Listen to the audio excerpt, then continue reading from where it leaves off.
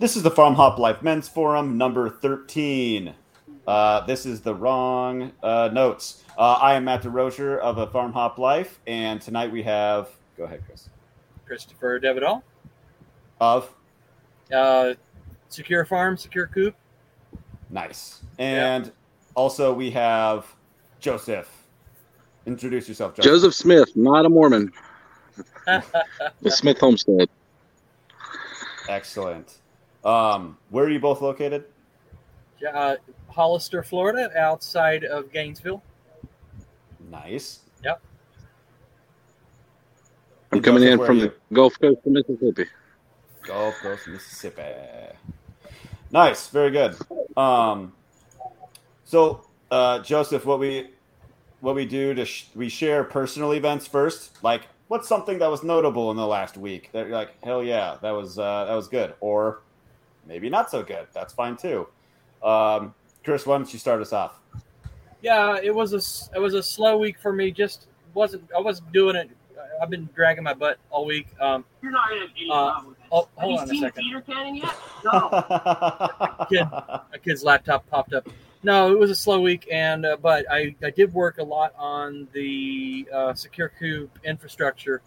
Got migrating to a few different servers and setting up database failover and setting up web server failover and getting that working right. And so that with a database that like that, you can have your database fail, completely crash, and it's backed up to the second on the other server. So you just go in and flip a switch and it flips over. So nice. Yeah, encryption with all that. So even though I was kind of dragging my butt and not really getting active and doing things outdoors as much. Still just trying to stay on top of things, stay productive. Good. Yeah. Joseph, how about you? Not too much going on around here. A couple things today. Big deal for me. My daughter accepted Christ today. She's 8 years old. Hey. Congrats, dude. And then second thing is right before we got on, my oldest son just checked the beehive, and so we started out. Real quick backstory: we started out with one nook last year. They've already split once this year. We've had a huge harvest. They're now 3 boxes deep on that hive. They've already filled it up. They're ready to split again, and I'm about to get a massive honey harvest. Wow! And along those lines, I just found out Mississippi changed their laws dealing with honey, and I can now sell online. So I'm excited about that. Nice. Well, you're having a better success than we did. Both of our hives fled. It was so disappointing. Aw, bummer. Yeah. Well, I know where you can buy honey. Couple of years ago, I lost 7 hives within a week. Wow. So, I know that. That hold 70,000 bees. 70,000 bees is 7 hives? That sounds crazy. Yeah, it's 70,000 per hive, right? Mine were probably 10 to 20,000 per hive when I lost them. Okay. No, my neighbor sprayed his field, and within a week they were either gone or dead. Some of my hives were just full of dead bees. Some of the hives were just completely empty. Oh man, that's terrible. Well, at least this year you're rocking and buzzing. Yeah. Nice. Yeah, I went into our hive late last year. I had been away for a month, and I come back, and they were totally just like there was moth larvae. What's going on? And then the second hive, after about 2 months, I went back, had the same situation. I was away for about a month, come back and open up, and once again just nothing inside, like a few dead bees inside. And it was weird. It was my first time doing it. I don't know what I did wrong, but neither hive were very strong. They were always just a little weak and never developed beyond a few frames, like 5 or 6 or 7 frames was all they ever filled out. And I'm sure I chalked it up to inexperience, and we're going to try again. What breed were you growing? I don't recall. It was something from the Dant. I'm guessing it was Italian. It was something from the Dant. Yeah, there's a local Dant outlet not far, like an hour away from here. I've got somebody in our church who is keeps them, and they're going to sell me some next. Okay. Yeah, we struggled with our Italians. We switched to Russians. They're much more aggressive. I mean, they're seriously more aggressive bees, but their honey production is insane. The build rate is insane. And honestly, this is only the third time we've messed with the hive this year. You just kind of leave them alone, and they do their thing. But you got to wear a bee suit to mow around there. So I mean, they're pretty aggressive. Wow. Now, me being new to it, I've just always been nervous about getting stung, and I always wear the full suit anytime I was going in. I just didn't want the thought of. I'm a little bit of a wussy as far as that goes. I don't know. 5 bee stings kind of seems like too much. Well, that's what I tell everyone. We've been beekeeping for 7 years now. You're gonna get stung. It doesn't matter what you do. You're gonna get stung sooner or later. Yeah, I need to get over it. What if we find out you're allergic, Chris? Then I'll figure it out. I'll just. I don't have any allergies. Yeah, I'll figure it out. Then we'll just get rid of them, or sell the equipment or something. We'll figure it out. Nice. My personal event.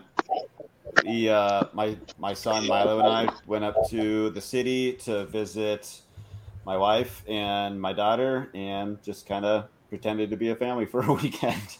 And it was pretty nice, even though my wife and I barely got to see each other. We got to sneak in half an hour of a show on Netflix for the whole weekend. But because like my son can't come into the NICU with my daughter. It's not allowed. And so somebody always needs to be with him. And so my wife and I are basically just like trading, like who's going to go see Milo, who's going to go see Lila, and blah, blah, blah. And so we still never really get to see each other that much. And it's someone always gets left out and behind. And so I don't know. But it was good. It's good for my wife to be able to spend like a whole weekend with Milo. So excellent. Okay, yeah, we got it. So once you get that thing you were telling me about, will that settle it? Then you'll be able to come home. In time. Yeah. In time. Yep. All right. How's it going, Warlord? Oh no, we got bad feedback. Yeah, he's coming in badly. Warlord, I'm going to kick you out.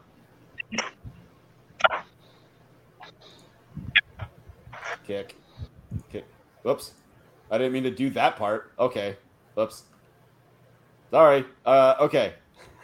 I'm going to apologize right now. Okay. Do you guys want to roll into the main topic? Let's go. Okay. So I'm ready. Okay. So you two, it's funny that you two showed up to this one specifically, because Christopher, you've mentioned it several times on a couple of episodes. Yeah.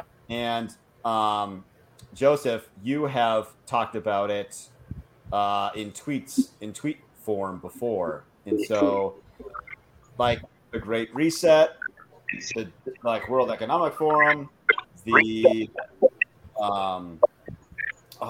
like are we headed for a recession, planned depression, anything like that? Why don't you go ahead, Chris? Yeah.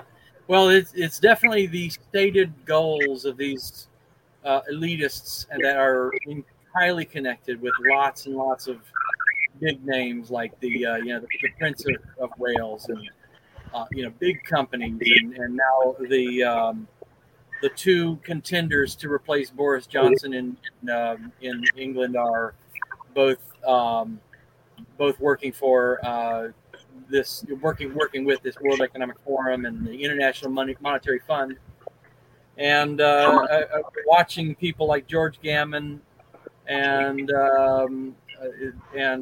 Heresy Financial.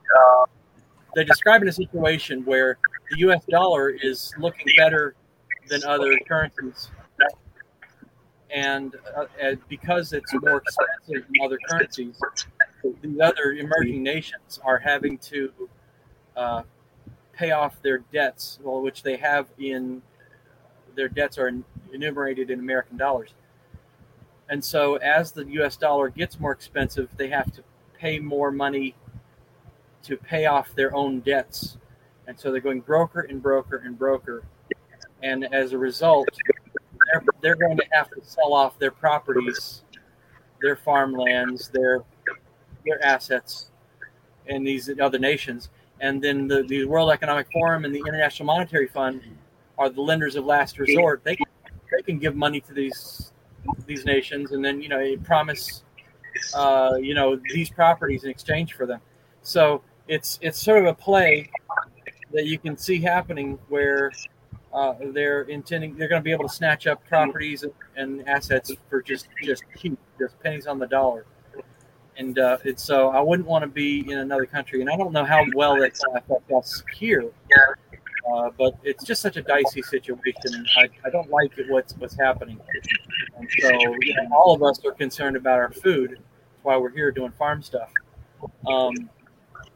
And I just think that it's not just going to be for our health. It's going to be for our livelihood and everything. So are we going into Great Depression, Great Reset? Could be if they don't handle it well. It could be a depression. Likely going to be a depression. There's just the fundamentals are so bad. The underlying fundamentals of everything that the economy is rolling on is just so bad that I see it being very precarious. That's where I'm at. No, that makes a lot of sense. That's where I'm at. Warlord, do you have anything to say about that? Oh yeah, I mean, spot on. And a lot of this is being run by the central bankers. Quite simply, they've inflated all of these currencies, the U.S. dollar especially, but everybody's currencies have been so inflated. But the U.S. dollar is going to take a particular hit because it is currently the world reserve currency. And if it loses that position as world reserve currency, and there are a lot of forces trying to do exactly that, including BRICS, Brazil, Russia, India, and China. They're trying to come up with a reserve currency of their own to dethrone the U.S. dollar. Should that happen, that's going to be a serious problem for those of us who mostly hold dollars. And that's going to cause massive inflation here, beyond what we're seeing in other countries right now. Right now, there's across-the-board inflation simply because everybody's been doing this modern monetary policy, which sells out the economies doing this practice for the promise of spending in the short run, but in the long run, the chickens do come home to roost. So in order to stave off the inflation and all of these bad practices, one of the things that a lot of these elites are trying to do is reset the economy, which is not beneficial to anybody but them. So, yeah, hence why we farm. Yeah, the modern, well, what's the acronym? MMT, modern monetary theory. I think Cyprian calls it magic, magic, ta-da. Like it just has like no. I mean, it's just like magic money. Like you want to talk about real magic money? I think I've mentioned before. Like it blows my mind how the world is ran. I do not understand how anything gets done with these dumb little pieces of paper we call money. It doesn't make any sense to me. If I could touch on a couple things there. First, the new world reserve currency they're working on. I read an article yesterday that came out. China and Russia have come together to form a reserve currency based off of rare earth minerals. Whereas, the U.S. dollar is based off of oil, and oil has been the driving factor of the last century. Our modern technology requires what? It all requires rare earth minerals that China and Russia hold the monopoly on for the most part. So there's a definitely big threat there. Like I said, I read that on Bitcoin.com yesterday, and then I found another article today backing it up. And the second, back in May when the G20 got together, they agreed to work towards a goal of a World Bank digital currency to replace all currencies, to put everybody onto the same currency. Obviously I don't have to go into the downsides of that. Most people listening to this probably understand, but you're looking at not being able to spend your money the way you want to spend it because it's all digital, it's all controlled by computer systems, right? So think about like the red flag laws that they're trying to get passed everywhere. If you're deemed a threat, they can shut you out from buying ammunition or guns or whatever it is you're going for. Like they do in China with the social ranking system. I know they're trying to implement something in Canada. There's talks about something similar here. If you're a bad citizen, you can't go to the grocery store and buy food. So it's really coming down to control. You control the money, you control everything. You control the food, you control the masses.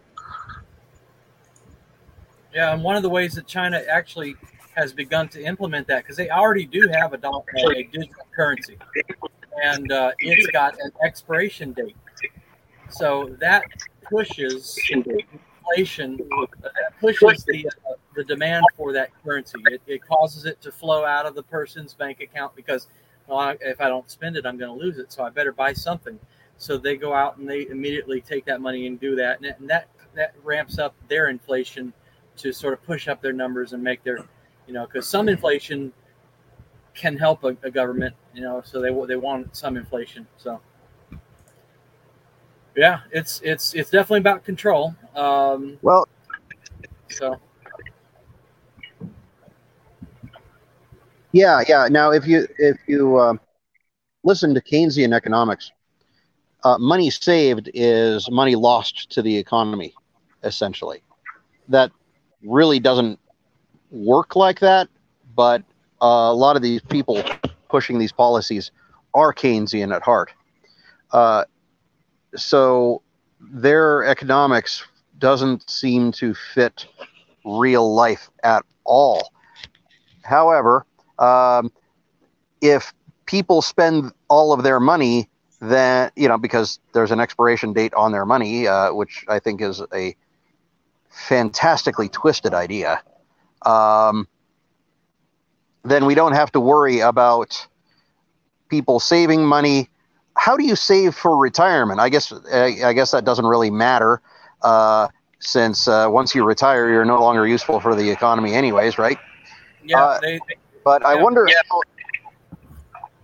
I wonder how it works for investment purposes. Well, in China, they really have not. You can't invest in the stock market in China. You can't really put money into much place else than real estate. So there has been an incredible boom of Chinese real estate. It's so bad that they would buy houses and they would just never get built, or no one would ever live in them. But this year, it has sort of fallen on itself. It started last year with the collapse of several over-leveraged, large, enormous real estate companies, and it's sort of tumbling down. There was tanks in the street for trying to protect a bank branch because people were trying to withdraw their cash from the bank branch, and they were getting riotous. And there's also long lists in China of people, and it's growing like daily, who are just refusing to pay their mortgage payment because the value is just plummeting. So what do they invest in? They're trying to push them into real estate, and it's just not working. It worked for a while. They got it nice and red hot, and now it's not really going. So, who knows? China is intimidating from our side of the pond, but they've got many of their own problems. And I heard a podcast, I forget who it was with, but he thinks that they're not going to last another 10 years. So he was drawing comparisons to the USSR in its final days, how it kind of had those death throes. So we might see a big mess in China. That's interesting, that because I had heard that the 1800s belonged to the British. Like, think about the British Empire and its expansion in the 1800s. And the 1900s was like, Industrial Revolution for the United States. Well, someone, I can't remember who it was, otherwise I give him credit, that the 2000s is going to belong to China. Like, that they're hoping, from what I understand, which is like very little, that they're just basically spending money, just hand over fist, just building up all this infrastructure in hopes that it saves them, more or less. So I don't know if anybody here can speak to that at all. Yeah, and that's the coming collapse of China, which I agree is probably in the next 10 years. They do a really good job of sugarcoating everything and painting themselves out to be this perfect country and everything's working out, right? But that's propaganda is the main tool of communism. So if you look at how much they've been spending on their military recently, they've really been building up. They've created the first deep water aircraft carrier, which, by the way, is still diesel powered. They're still 40 years behind America in tech in that department. But I really think it's not to show themselves on the world stage. Like, I think that's a front, like the Belt and Road Initiative that they got going on in Africa and South America. I think it's kind of a front to, again, for the propaganda purposes, to make China look bigger and more powerful than they actually are. Their military is geared towards home defense, and I think for the protection of the Communist Party. So all this investment into the military, very few of it has been for them to reach out across the world. Most of it has been at home defense mechanisms, because I think they're going to collapse. The people's going to start rising up, and the only hope the government has is to oppress them militarily. Yeah, and they could still pull it off. I mean, we don't want to pronounce them dead, but they've just got a lot of headwinds. And they do have that, like you said, they have that control that they can take, which may work in their favor. But the beatings will continue until morale improves. I mean, there's only so much you can do with pure power and raw control. So we'll have to wait and watch and see. I don't think they'll fail like the USSR failed. I think the USSR will still be around the day if they possess the technology that we have now for that mechanism of control and propaganda. But I think they're going to shrink as far as how big of a player they seem to be on the world stage now. I think we'll see that drastically reduce in the next 10, maybe 20 years. Yeah, I agree. I don't think they're going away. Yeah, one case. Yeah, one case in point here. We all know that China covets Taiwan. Well, the United States is not in a position to stop them.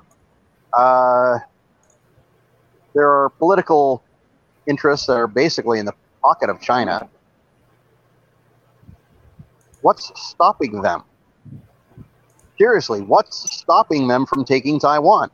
And the only answer that I could come up with is that if they devote military assets to trying to take over Taiwan, and if they should get any pushback whatsoever, they're going to lose the home front because their own population will rise up, and they cannot afford for that to happen. They've got to have their military at home. I agree with that. You know, the skirmishes that went on last year between them and India cost them seriously in morale. And China's military just has no battle experience.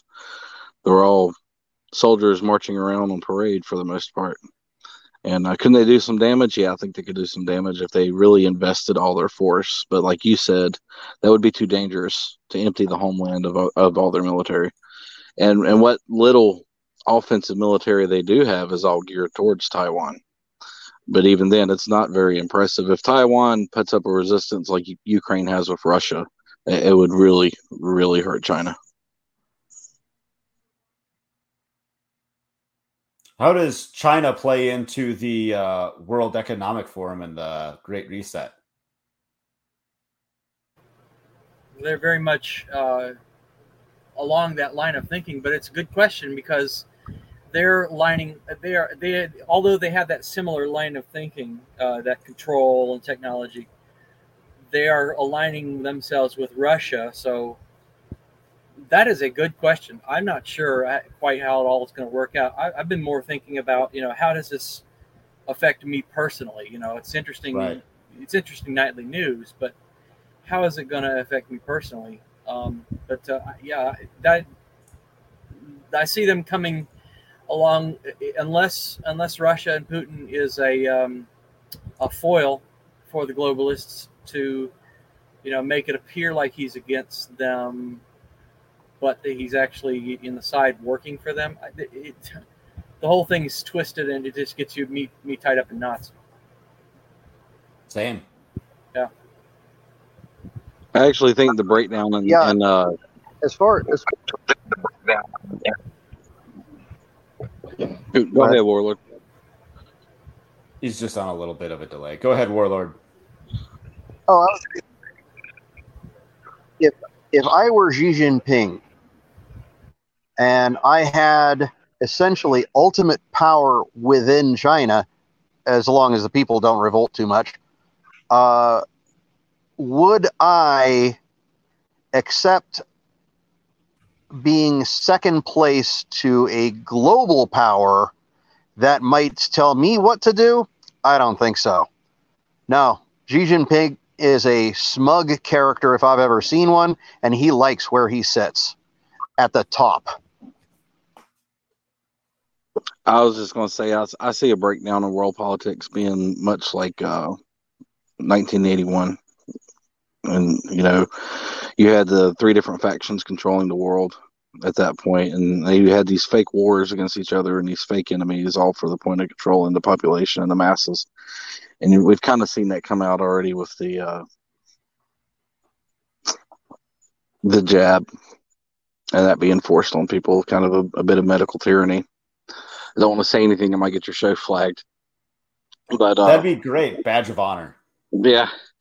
So that's kind of how I see it playing out. I see 2, maybe 3 different economic regions of the world, and they're going to always be battling for economic power with each other. And it's going to be, Russia and China leading one side of the battle, and you're going to have Europe, United States, the whole West leading the other side of it. Yeah, both of you guys said something that triggered a memory of something I heard. I listened to a lot of podcasts on economics, and one of them said, what we're really going to be seeing is not an alignment at the top, but various warlord factions at the top. Like, yeah, we all want to control the world, and we all want to do it Chinese style with social credit system. We want to make sure you eat bugs and you'll be happy. But I want to really run this show myself. Xi Jinping or Klaus Schwab. I want to really be the one that calls the shots here. And so you're really not necessarily going to see in a large alignment. We could be seeing mafia bosses, trying to one up each other. That'd be interesting to watch and suck to be involved in. Yeah, because all we get are the bugs. That's true. Alliances, as long as it's beneficial, and then a bunch of backstabbing in the background. Got it. That's right. Yeah, that's plausible. I wish I could tell you half of the stuff I hear where I hear it, but I just watch a lot of stuff. So Just say you made it up, like you came up with it. Okay, no, I'm not that smart.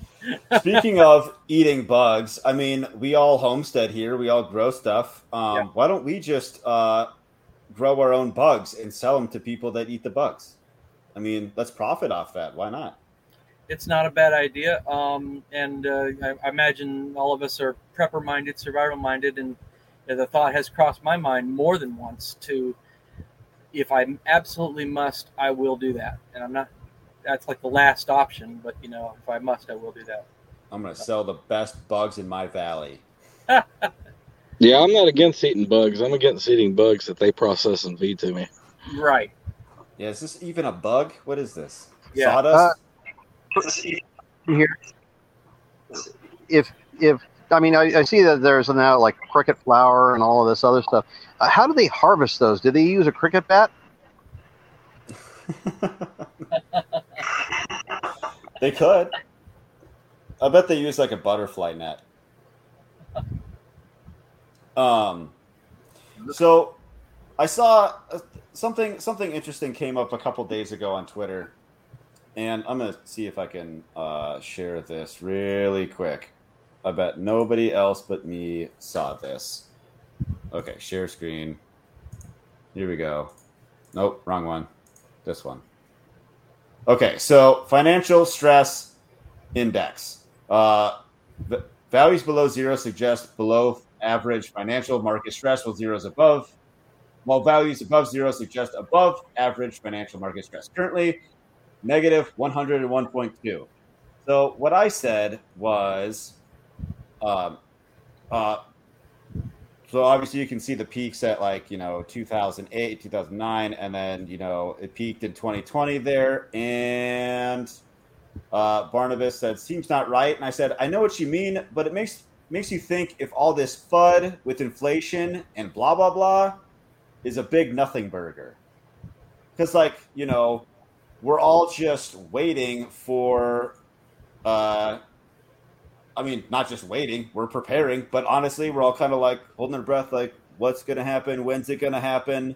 You know what I'm talking about? Like, what if it's nothing? Or what if it's actually deflation? That would actually be, I'm more intimidated by deflation than inflation. Well, I say, well, the Fed can print money. Maybe. I listen to a lot of people and they have different, various, competing ideas about it, and I wish I could regurgitate their reasoning, but one of the ways they say this is, see if I can say it correctly, is that you can't make people spend money, and so deflation. I don't being prepper minded, I'm always taking account any possibility, so. My motto is expect the worst and hope for the best. Yeah. That's kind of how I live in every aspect of it, whether it's economy or supply chain issues we got going on now. I prepare for the worst, and if I spend thousands of hours and thousands of dollars preparing for something and never happens, I'm fine with that. Yeah. And I actually really hope I've wasted my time and money, to be honest. Well, whether it's hyperinflation, whether it's deflation, both are symptoms, or stagflation. They're all symptoms of a sick system that is dying, and it's kicking, and it's trying to,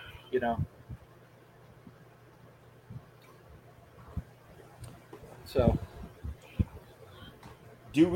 I mean, everything's based on cycles, right? So, are we due for another recession or depression, or? I mean, is that even a thing? Or nah, it's not needed for a healthy economy, blah, blah, whatever. I don't know. I think we're due for it only for, I don't know whether it's the changing of the moon or anything 100 years it has to happen. It's more of just the way human beings grow and work. And you know that saying, hard times create strong men create good times create weak men create hard times. So we go in that cycle over and over. Speaking about the 100 years thing, if you go back and look at the early 1900s, the early 2000s here kind of parallel in between the pandemic and war and financial issues of the economy. Maybe it is a cycle. Maybe 20 years from now we are going to have another Black Monday and stock market crashes and. Yeah.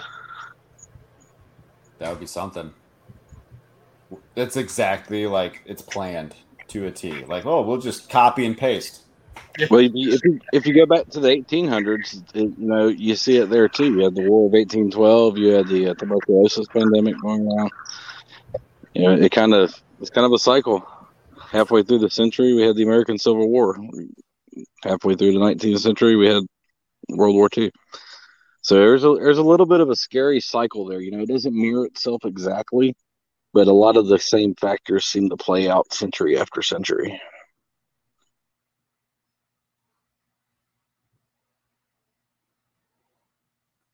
Well, I thought Warlord was going to say something. Now, there he is. Yeah, there is a certain. There is a certain cycle to the economy, which is one of the reasons why the government, at least the U.S. government, has tried to manage the economy more closely. The problem is that the more the U.S. government tries to manage the American economy, the more disastrous these downturns become. The idea was to make them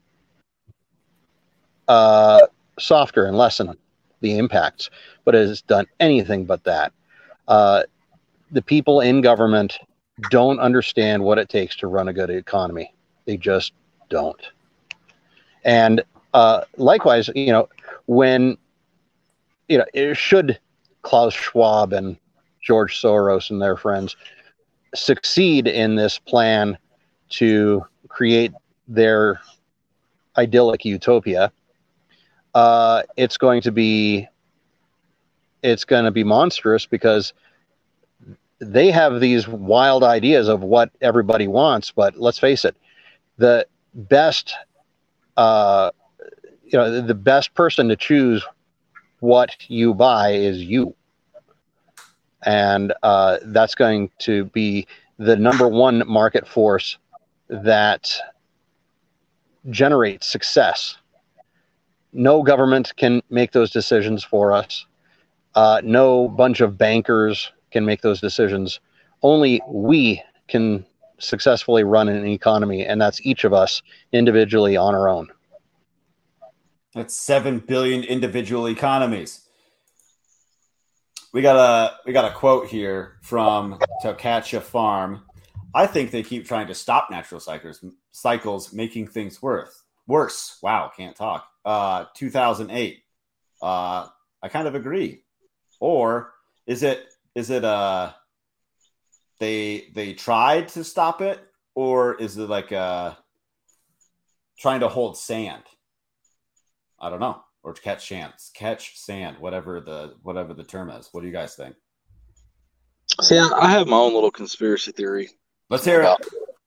About the elites, and this is what it boils down to, is ego.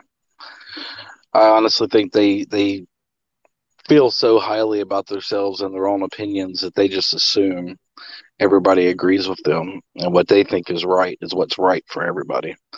Nobody's ever asked me what's right for me. No one's ever going to ask me. Nobody high up's ever going to ask me what's right for me. We talked about when you interviewed me. I've been home for 2 years working solely from the farm. I just want to be left alone. I want to make some income. I want to take care of my family and just live my life at peace. They don't want that for me, and they don't think that I really want that. So I think there's a lot of ego involved. Just really they just think high of themselves, because they all kind of share the same opinions, but they're viewing the world from an elite platform of wealth and power. And trying to apply that to those of us who don't care about wealth or power. Oh, Matt, I want to go back to the question that you asked. Should we be growing these things? That's a tough call, and we might know that more for sure in 10 years or so when bug cricket are all the rage and they're a hot item and we can start considering it. But for the immediate future, I'm thinking about like not necessarily human food, but animal food. Like our chickens just love black soldier fly larvae, and one of the future things I'm hoping to build is a black soldier fly larvae bin. You throw in your scraps that for the larvae to eat. They, by nature, are inclined to climb a little ramp and go into a little container so that you're collecting these larvae. And then when it's time for the chickens to come in, you ring the bell, ding, open the bottom of the bin and drop out the larvae, and then here come the chickens. So starting to think about ways about harnessing the power of insects more and more and more for our animals that we could consume, healthy. Man, those chickens will just be very healthy and good tasting on bugs and things like that, little critters. Taking permaculture principles and catching June bugs and putting the plant that the June bugs like right over the chicken pen so that they drop down. Things like that. So Talcatcha said anything that supplement feed costs is a good idea. And how far can we take that? I mean, I know chickens are omnivorous and they tend to like bugs. How far can they go? Can you give them all of their feed on that? That'd be interesting to think about. So I teach an online class from time to time, and one thing I talked about actually is this topic with the soldier flies. They're phenomenal on a compost. They do wonders for your compost. So what we do, once we get a good collection of them going, turn the chickens loose on the compost. I don't have the fancy barrels that you spin and turn and everything, right? I just have the old-fashioned pile. Chickens get in there. They love the soldier flies. They scratch up the compost. They turn it. They break it down, and it's really beneficial. But I have been looking into vermiculture this year. I've been doing a lot of studying of vermiculture, raising worms. Also good for the chickens, and we all know the benefit of worm castings for the garden, right? So it's definitely something to look into. I think is raising insects, raising worms, using that as a feed supplement for your chickens. And you're going to get a lot of support from a government who wants you to be doing that. So you're not going to get regulations breathing down your neck. You're going to get it's going to be a very an environment that promotes that kind of agriculture. So you could just say that you're growing bugs for people to eat, and like, whoops, my chickens got to them. They keep doing that. I don't know what's going on. I've got another comment we can read here. Hey guys, I tried to explain to my children that our economy is like those dancing balloon guys. We pump money into it and it inflates, but then it starts to immediately deflate, so more air is needed. Thanks, Quintin. That's kind of funny. I mean, that's a pretty simple analogy, and for a child to understand.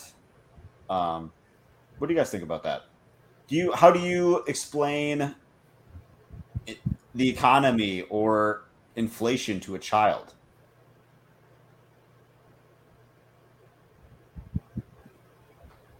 You could go with the million bottle caps story. You have an island with a million bottle caps, and they use the bottle caps. Okay, I've heard this years ago, so I'm probably not going to get it right. But you had a million bottle caps on an island, and they use that to trade back and forth for their goods and services and things like that.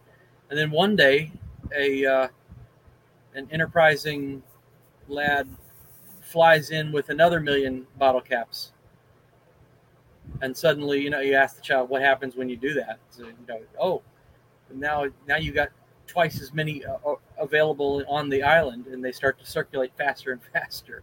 Did everyone get richer? No, they just change the number. So Gotcha. Yeah. That's a good one. I like that one too. I think it was a DuckTales episode, actually. So you can pull up the DuckTales episode. Hey, this is what I watched as a kid, and it explains inflation.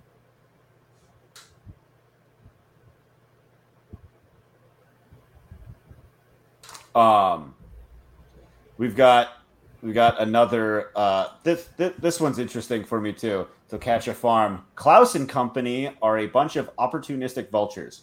So didn't Klaus Schwab write like what the hell is that book? Like the Fourth Industrial something or the something book? I think he did, yeah. And so all of a sudden, because he wrote this book, he just gets to like decide what's going to happen next, and like everyone that can actually make these changes happen, like just is on board with this book and his plan, and that never made any sense to me either. Like, what does this a-hole get to decide what we're all doing all of a sudden? Like, who was he before anything? Yeah, you're correct. He did write that book, but he's been on the WEF's chairman for more than 50 years. So he's like well connected. They listen to him, they like him, they respect him, they trust him. They think he's got these beautiful ideas, and so they're following him. They're following him. He's the Pied Piper of that. So. Well, WEF, like the Bilderberg Group, it's just all one has to understand.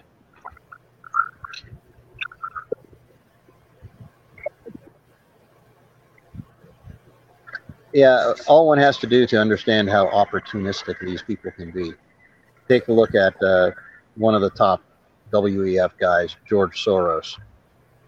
The guy has destroyed economies by causing revolutions and shorting the currencies of those countries. And he's caused devastation. He's wanted in multiple countries for doing all kinds of awful things. But here he is, richer than Croesus, and living safely in, I guess, New York area.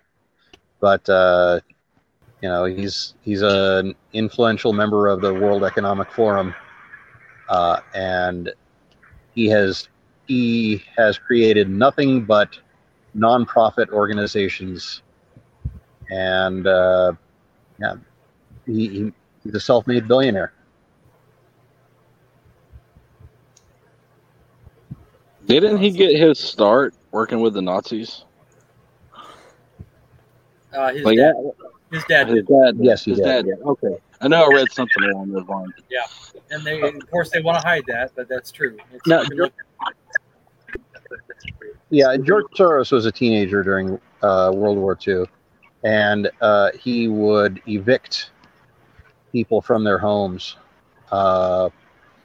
It would not be surprising to me if that's how he got some of his seed investment. But that would be speculation on my part. I've seen interviews where he spoke of his time working with the Nazis as one of the best times of his life. So, that's hilarious. Yeah, it's pretty grim. That's hilarious. So these globalists, they're going to globalize. They're going to do what they're going to do. And the question in my mind is always like, how do I cope with this? And one of the thoughts I had was, all right, so they want to eliminate fossil fuel use or reduce it. Get everybody riding trains and I envision a not too distant future where the price of fuel, the price of parts, spare parts, the licenses, the taxes, and the driver's license and the insurance, all way too expensive for ordinary Joes like us. We will ride electric Ubers, and we will be happy.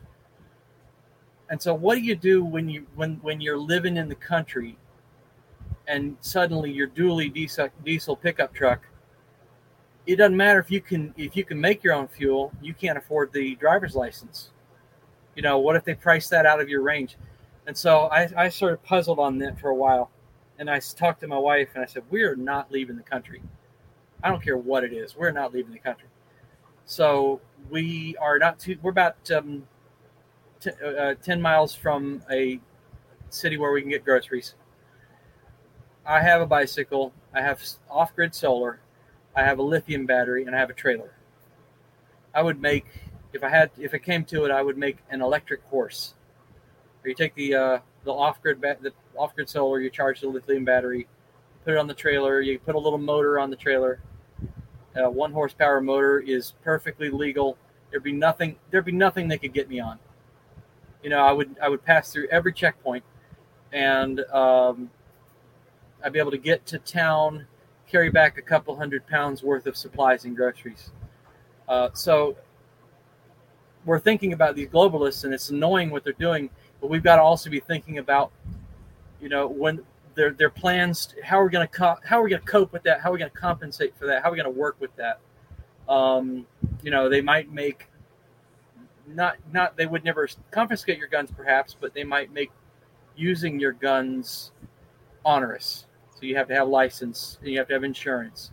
And if you shoot somebody without this, they'll know. And if this police officer was scheduled to go to your house, so they know that you were the last person to see this officer. There's a number of ways that they could make, using guns a challenge. Big businesses, Monsanto and Walmart, and discouraging mom and pop, that would push people out of the country. Oh, here's another one. If you're in the country and the city infrastructure, or the electrical infrastructure in the city is in good shape, but the rural electrical infrastructure is poor, you're going to see a brightly lit city off in the distance, and you're in the dark. I think a lot of people out here in the country would pack it up and say, I've had it. I'm not doing that.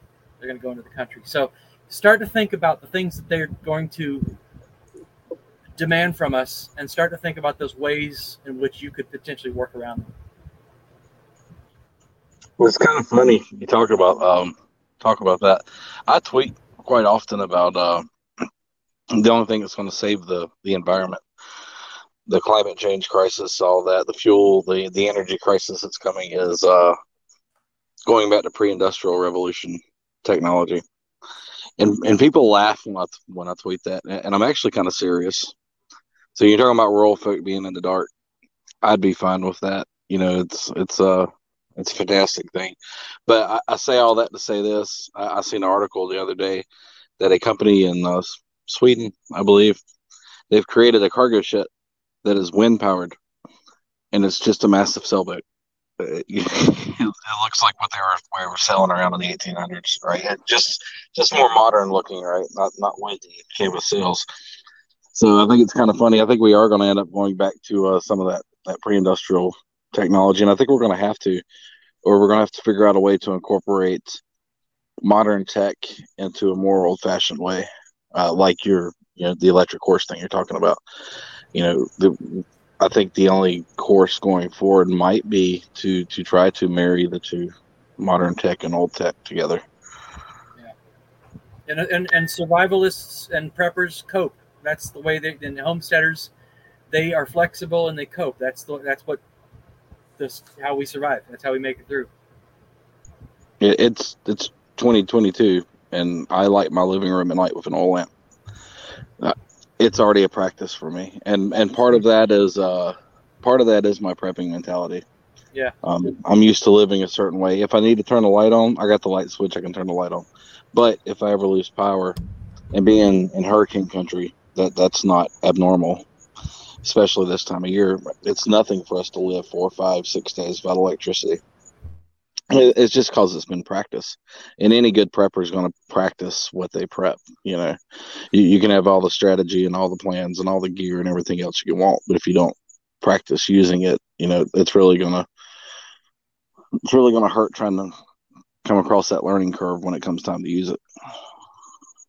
Oh yeah, like when I was supposed to do the interview with Warlord, I lost power half an hour beforehand. And because I'm a bad prepper, I didn't check my generator every month. And I was scrambling right before the interview to run off an inverter off battery off my truck. And it worked. It failed once during the interview, but I got it back up and running, and it was totally fine. And I'd never actually used that inverter before, so I was like, yeah, this is how it works. It's fine. But I had it. That was the thing. I had it. Yeah, we're all going to find that we have holes. And we're going to, and we're just going to cope. We're going to, the first time the balloon goes up, it's not going to be pretty, and we'll oh crap, and then we'll have that opportunity the next day to do it right. So yeah, I don't think it matters how much a person preps and how much they practice their preps. If everything does happen, if the crap does hit the fan at some point, it's going to take all of us a moment to adapt and overcome the situation. Absolutely. Yeah. So we're coming close to time here. What do you guys want to talk about or cover that we didn't already cover, or you wanted to expand on?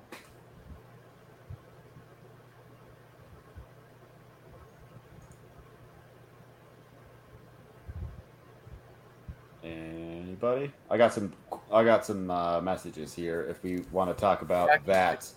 Can't think of anything.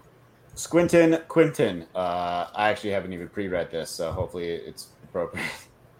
Absolutely. Our living room lights and charging station is 12 volt. We use it every day.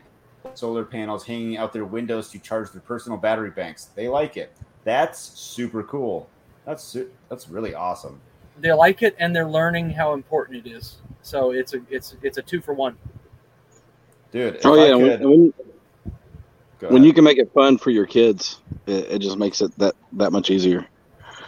Yeah, we go car camping any opportunity we can, which is pretty primitive. So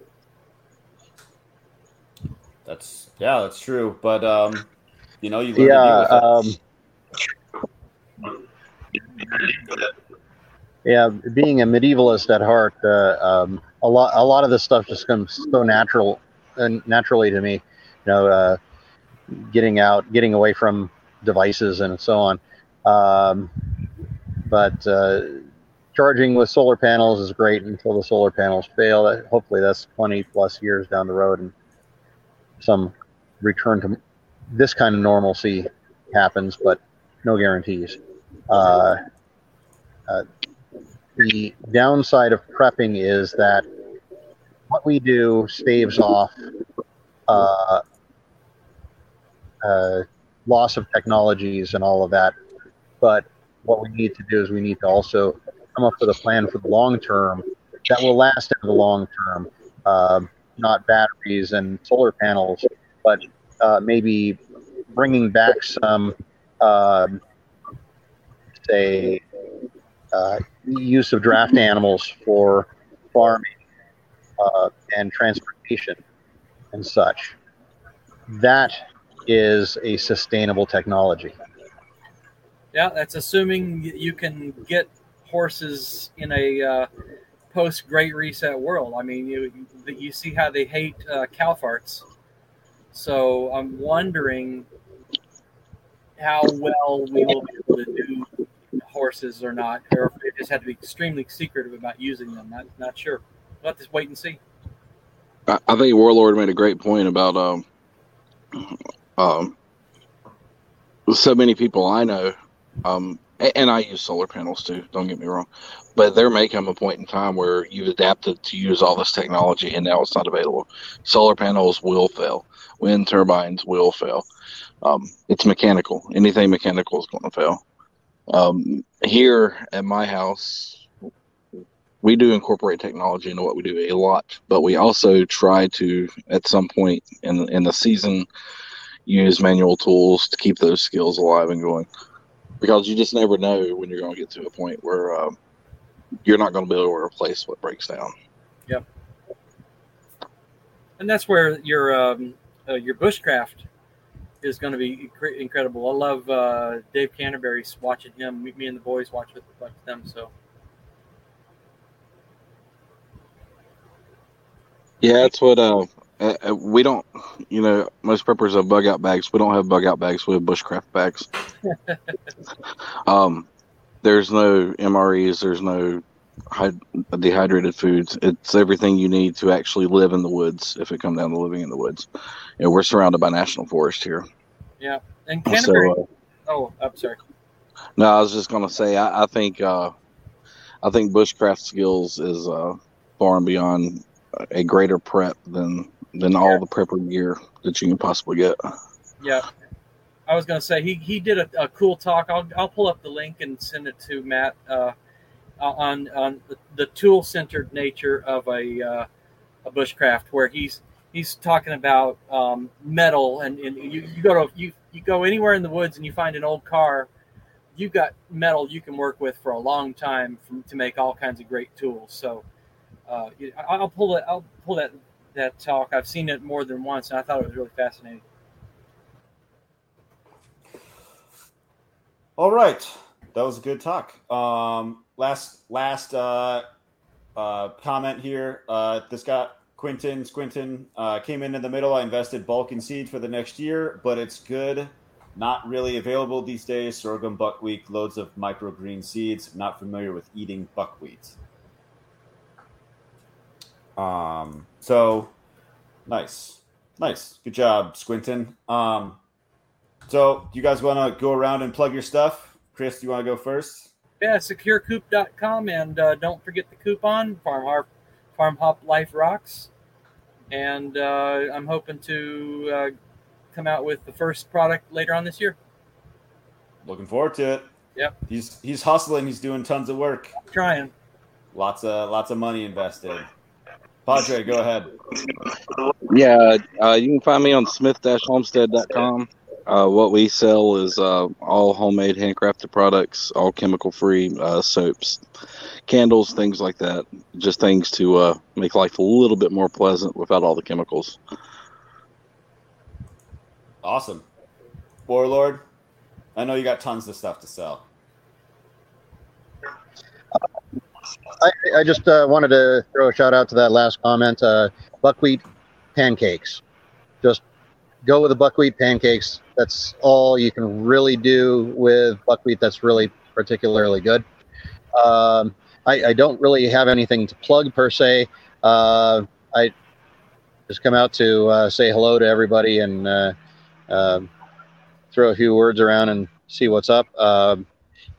My Twitter tag is Oglibit Varnicore. Say that 3 times, you'll never be able to say obligate carnivore again.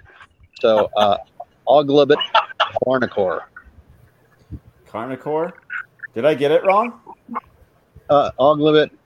Yeah. There should be a Varnicore on there, but I think so. I don't remember. Okay, we'll figure it out later. Okay, that's not important. Okay, well, I appreciate everybody watching, listening. I appreciate you guys being here and joining me tonight. And no idea what we're going to talk about next week. We'll figure it out. I have an idea. We'll talk about it. So, See you next week. Been fun.